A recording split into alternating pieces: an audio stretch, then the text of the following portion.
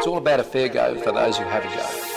G'day, I'm Dave Edwards. And I'm Dane Eldridge. And this is the Have a Go podcast. It's often said that Australia is indeed the lucky country. And it's full credit to us as a nation that we've chosen to take that phrase directly on face value, rather than a stinging insult that it was originally intended to be. But unless you're a co-founder of the buy now, pay later fintech startup Afterpay, or George Pell, 2020 was a pretty tough year for most Australians. So we thought it was a good time to tackle the most urgent issues affecting Australians today.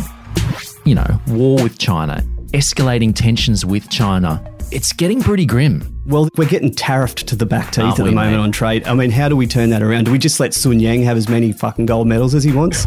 Very happy again to have social commentator and comedian Luke Heggie in the studio with us today. When we're getting bayoneted in the face, might think, oh, we should have had guns. We should have written that in, shouldn't we? Yeah. Like, if there's a war, guns, we get them back. They did get destroyed, I think. Did they? I Yeah, there was like footage footage of some it. footage of guns getting Everyone's destroyed. fucking cheering and shit. Idiots. We just threw away our future.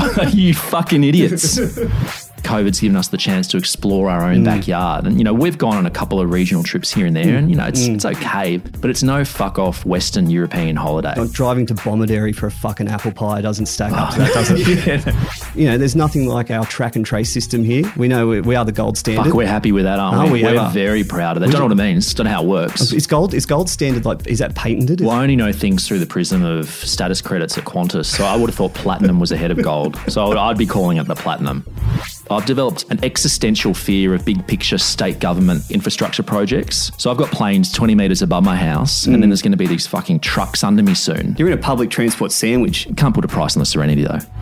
Thankfully, though, ABC has, or did have, its own comedy channel, which I think has reverted back to the more agreeable and popular test pattern. Well, that was good. That was a simpler time, wasn't it? Because it was like, all right, it's whatever time it is, it's midnight, and we'll put the test pattern on. Come back at 6 a.m, check in with us at 6 a.m. But now, the endless 24/7 news cycle. And just giving more and more content for people to just like painfully scrutinise over as to which way that it's biased. You know what I mean? Just put the test pattern on. That's not left or right. It's just a fucking test pattern. They'll find a way to make that test pattern politicised. And too much red in it. Fucking communists. How good's Australia?